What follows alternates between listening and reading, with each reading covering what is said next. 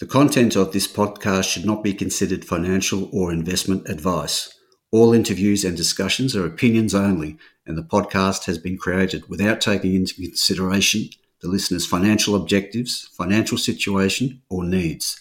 Listeners should obtain independent advice before making any financial decisions.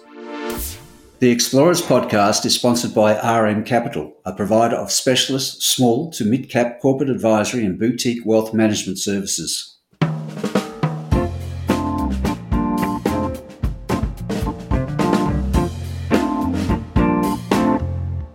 Hi, this is Barry Fitzgerald, Garamperra columns for Stockhead. Welcome to another edition of the Explorers podcast. We're catching up again today with Boadicea Resources, which trades under the code BOA or Bravo Oscar Alpha. It is trading at 21 cents a share for a market cap of 17 million. Now, that's not a lot for any listed company, let alone one like Boadicea, which has exposure to one of the more interesting nickel-copper exploration plays out there, as well as a position in the hotter-than-hot Paterson province, where it has a shot at finding the next Telfer, Winu, or Havieron. That's what Boadicea has on offer with its modest market cap, and it can be said the company is in for some interesting times as the back half of 2021 unfolds. Now, as mentioned when we last caught up with the company, Boadicea has a uniquely structured exploration joint venture with IGO of Nova Bollinger nickel copper mine fame in WA's Fraser range. IGO is also an 8% shareholder and is looking for a life-extending deposit on Boadicea's adjacent ground in the Fraser. In addition, Boadicea has been securing an exploration position in the Paterson, where it has a Telfer lookalike dome structure that will be worth drilling for its gold-copper potential. And just as a reminder there, Telfer is, of course, Newcrest's 32 million ounce gold mine in the region. We have Boadicea Managing Director Jon Reynolds with us today to bring us up to speed on recent developments with the company in the Fraser range and the Paterson, and just what investors should be looking out for in the months ahead. So with that, g'day Jon, welcome back to the podcast and thanks for your time today. Yeah, thank you, Barry, and thank you for that introduction. Right. Jon, I know you're probably champing at the bit to talk about the recent drilling work by IGO and the company's Fraser Range joint venture with them. I think it would be a good idea just to refresh listeners on the structure of that joint venture and its focus areas. Yeah, thank you, Barry. We completed this deal with IGO around September, October last year. It covers 9 of our tenements, 9 of 11 tenements that we own in the Fraser Range. Of key interest, obviously, is a tenement called Simon's Hill, which is adjacent to the Nova mine tenement. The deal is, as you've described a couple of times, it's an unusual structure. It provides a 5-year exploration exclusive exploration access to IGO across those 9 tenements. They manage them. They spend all the funds. So we're free carried for those 5 years, of which there's probably about 4.5 left. And we initially got a payment of about $7 million for that, of 5.5 in cash and 1.5 of, as you say, the 8% investment in our company. Now, the benefits to us, obviously, other than using IGO's expertise and skill set in the Fraser, which is unique with anybody in that area, is that if they find a JORC resource, and by a JORC resource I mean anything, an inferred resource of any tonnages that they report, then they are forced to pay us $50 million. To buy those tenements off us. Now, at the moment, we still own them, and we always will do. If they don't find a JORC resource in that time, then the tenements come back to our management. But throughout that whole time, we will own them. Now, the stake knives on top of this, other than the 50 million, is that we get a 0.75% royalty on any metal that's mined. So there's a potential of, depends on copper prices and nickel prices, how much metal there is, but we could potentially double that value to our shareholders, and obviously create an ongoing cash flow for the company as we move forward. No, neat deal. Now, Boadicea has just passed on an update from IGO on the work in the joint venture area. There was a reference to a diamond hole and a whole bunch of air core holes. Assays are pending, but I was just wondering, can you give us a feel for what encouragements came from that program? Yeah, look, you say we're champing at the bit to do things in the second half of this year. IGO have been champing at the bit as well. They hit the ground running. They've put a program forward and planned this drill hole very quickly without any geophysics. They wanted to drill this hole, which is about 300 meters on our side of the fence. It's targeting an intrusion that they call a conolith, which is a worm-shaped intrusion. It wriggles all over the place in terms of how it looks underground. And I point you to one of our announcements to see that graphic. Mm-hmm. So they drilled an 800-meter hole, 809-meter hole that finished about a month ago. And it intersected that conolith on our side of the fence. So it ticked that major box for IGO in terms of NAS, in terms of that, determining that. But the really interesting thing is they've hit good tenor, pyrrhotite, chalcopyrite, and pentlandite sulfides. So that's been observed within that conolith. Now, they're not economic minerals at this mineralization at this stage, but what it does is it enforces or enhances the IGO's interpretation that this Orion chronolith is getting more perspective as we go into the northeast, and that's where we are. So as we move to the further northeast, it is getting more and more perspective, and so IGO have indicated already that they're planning to do additional drilling. We don't know the details of that. But following on from this hole, there's enough encouragement there that they want to do additional drilling in this area. Mm-hmm. I think they've traced this Orion intrusion on their side, about 1.5 k's of strike. Any indications yet of how much it might extend into your ground? No, none at all. That's the open-ended. That's the question that's got to be completed with drilling. I believe they did some seismic on their side, but we haven't done any seismic on ours. So the identification of this chronolith on our tenement is still in its early days. So it is all upside in terms of what it looks like, and as I say, it's getting better towards us. And look, I'll wait to talk about the distance of the chronolith. It's still only 3 kilometres from Nova. It's effectively a satellite prospect from the Nova nickel mine. It's very adjacent. And just a reminder to listeners, Nova, fantastic mine that it is, has a fairly limited life at this stage. So a discovery, if the Orion intrusion happens to prove up into something mineable, will be value add for both IGO and you guys. Absolutely, which is why they've been keen to acquire this tenement, and especially Simon's Hill, because of its proximity to the mine. It could be accessed from underground position, possibly. So yes, any nickel would be highly prospective in terms of commercialisation of it. Mm-hmm. Apart from the diamond holes, there was, I think, 89 air core holes. Assays also happening. What was the plan there? Yeah, so they've covered a number of areas with air core holes. As you say, there's been 89 of them. We've got some preliminary assays from within the holes, but not at we don't have all the bottom of hole assays, which is the most critical ones, because that's testing the basement as much as possible. There was some anomalous nickel and copper and cobalt in those holes, so there's definitely encouragement, and it identified the right rock types for potential additional mafic and ultramafic intrusions. So, which is what they're targeting. So, look, it's early in terms of the air core, but there's definitely some additional targets going to come out of that. And when we get those base bottom of hole assays, which is due in the next month, then we'll get some clearer indication from IGO what their plans are to follow up on those targets.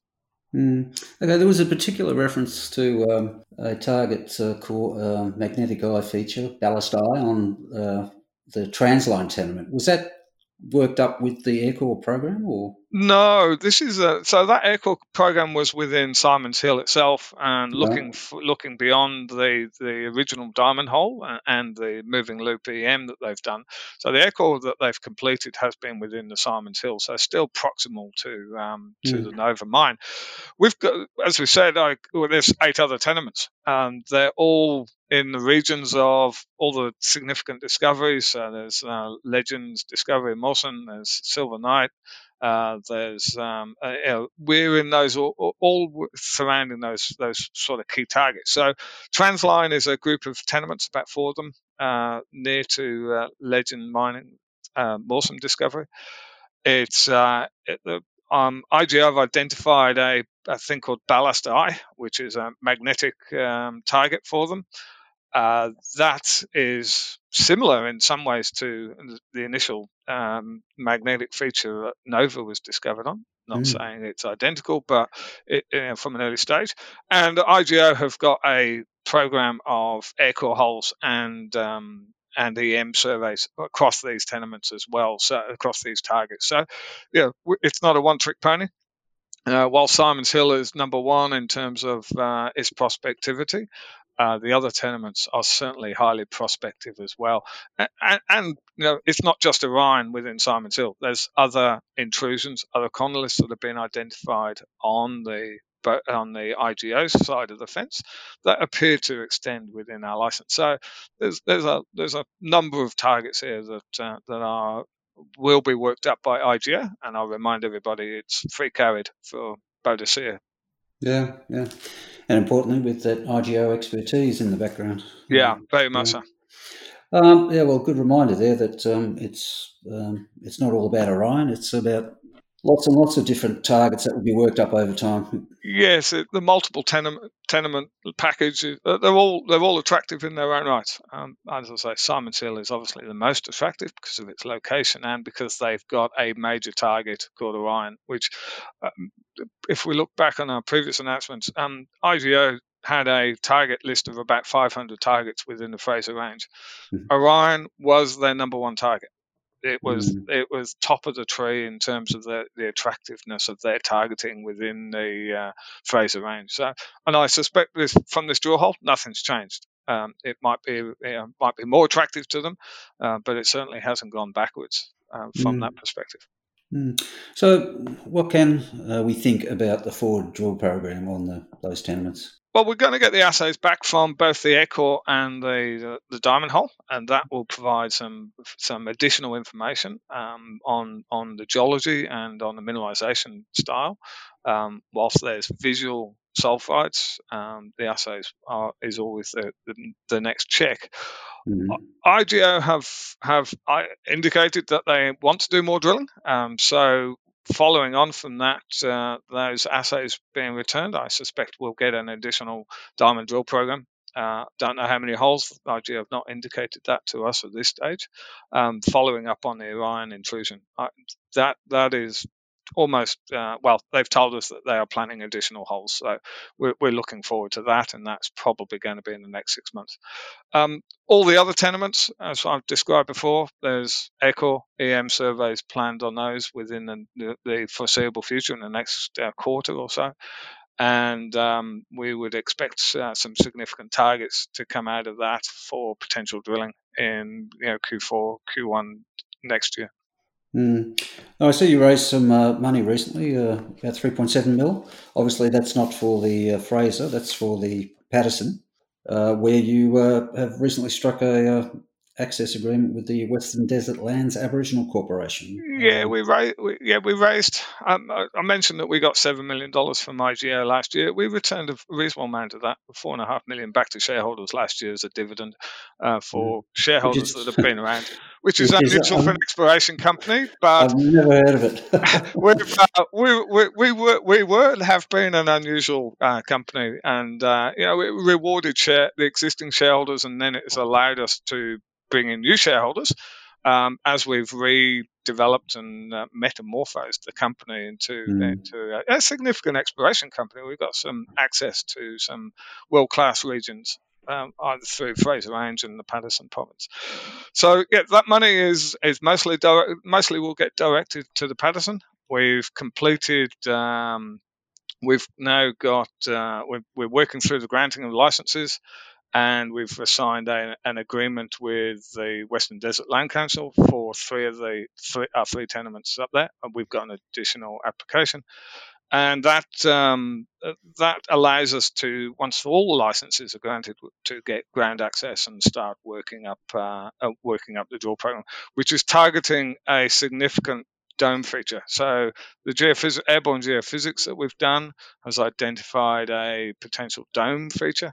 Now, for those that know the Paterson, dome features are critical to, or one of the critical targeting tools. And as you mentioned before, Telfer is a classic dome, and it's world class by all accounts. 32 million ounces plus 1 million tons of copper. So it is. We're sort of in that sort of giant country. Obviously, we've got some pretty big neighbours with Havieron and Winu, and they're all requiring, sort of they're being developed as fast as they can because of the potential of those assets. So, we're keen to get on ground, and signing of the agreement and raising the capital are the two major steps for doing that. So you've caught it's the Coongalla Dome? Coongalla Dome, yes. So we've got 3 licenses, and one of them still in application phase. So we're still waiting on that to be converted. That needs to go through a native title process, which we hope to get completed around October. Apart from that approvals process, are the likely drill targets worked up yet, or is there more work to do on that front? Coongalla, the dome feature just stands out as the key target. The airborne geophysics that we have done has identified some other potential targets, but we are going to focus our initial attentions on that dome.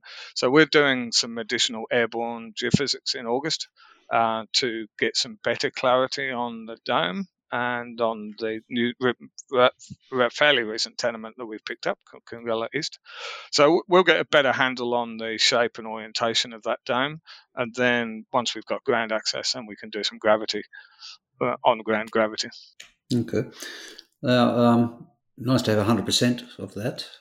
Any thoughts to bringing in a JV partner with deep pockets? Look, the modus operandi for the Paterson province is exactly that. We have not progressed that because we think we can progress it ourselves with our current funding capacity. So we're keen to push this as much as we can, and keep it almost 100%. One of the tenements is at 95%. But yes, you're right. I think long term, the cost commitment for the Paterson province generally requires a senior to come in, a major to come in on over the top of a junior, and that is the modus operandi for the region. So yeah, look, I can see us entering that process eventually, but at this stage, we can afford to do the work ourselves. One of the issues up in the Paterson, of course, is extensive sand cover. What's the situation at Coongalla? Everybody. We were constantly reminded, "Are you on the east side of the Paterson? It's going to be deep." And so we're aware that Havieron is 400 meters plus. So yeah, we were a little. Yeah, I guess we did our airborne geophysics with a little bit of trepidation about how deep it could be, but we were very pleased. Where the dome feature is, it's about 200, 250 meters deep. So that's well and truly a drillable and without too much over the top expense. And also from a commercial economic point of view, it's well and truly, given Havieron is well and truly being developed by Newcrest at the moment, and that's 400 plus. So yeah, we're well and truly a relatively shallow potential target. Yeah, right. Yeah, it's funny. As we're saying, there's been a lot of discussion around sand cover in the region, but here we've got Havieron and 400 metres deep, and it's likely to be the first of those new discoveries up there to be brought into production. Yeah, absolutely. It just shows the value of these, and obviously the value is feeding Telfer, the hungry Telfer mill for them. But yeah, 400 metres and is a lot of capital development. I know it might be a bit difficult at this stage, but are you able to give investors a rough idea when they might see the first hole go into the dome? Given that we have to wait for this license for the native title to complete, it's going to be probably mid 2022 before I can get on ground with a drill rig. But we're definitely already planning it because we know approximately where we need to put a hole. We just need to get the gravity survey to get us a bit more confidence. So we've started thinking about how we get access. It's reasonably challenging access with fairly large, as you say, fairly large sand dunes. But we're starting to plan that. There's plenty of companies doing pretty extensive work in the region. So there's a growing network of infrastructure for us to work off. And the region, of course, has that infrastructure base that Telfer's had in place for multiple decades now. So. Yeah, and world-class infrastructure in a remote location as well, yeah. And a very hungry mill. And a very hungry mill, yes, you say, yes. Okay, let's bring it all together then. What, for investors, here we are, the year's half over, got another half to go. What should investors look at for this second half? Oh, look, it's more of IGO is the key. That is the significant initial growth plan. That is the one that's got the potential kick. So more exploration from IGO on our tenements with us free carried. They are active, they're positive, and they're pushing it hard. So that is the key news flow. The Kungala news flow will be a little bit slower because it's early stage exploration, but it is a giant, so potential giant. So I would imagine that we will get some pretty good news flow coming out of that. And additionally, we've got some tenements in Queensland that we're looking to build up as well, and they're coming to granting soon. So. The news flow will be pretty active based off IGO and Kungala. Great stuff. Alrighty, John. Well, thanks for your time today. Very interesting development there in the Paterson, and fingers crossed with IGO in the Fraser. Anything could result from that. So certainly one to watch in the months ahead. So thanks for your time today, and good luck with it all. Thank you very much for your time, Barry. This episode of the Explorers Podcast was sponsored by RM Corporate Finance, an active participant in emerging companies around the globe. To hear more about them or become a client, contact them on +61 8 63 80 9200.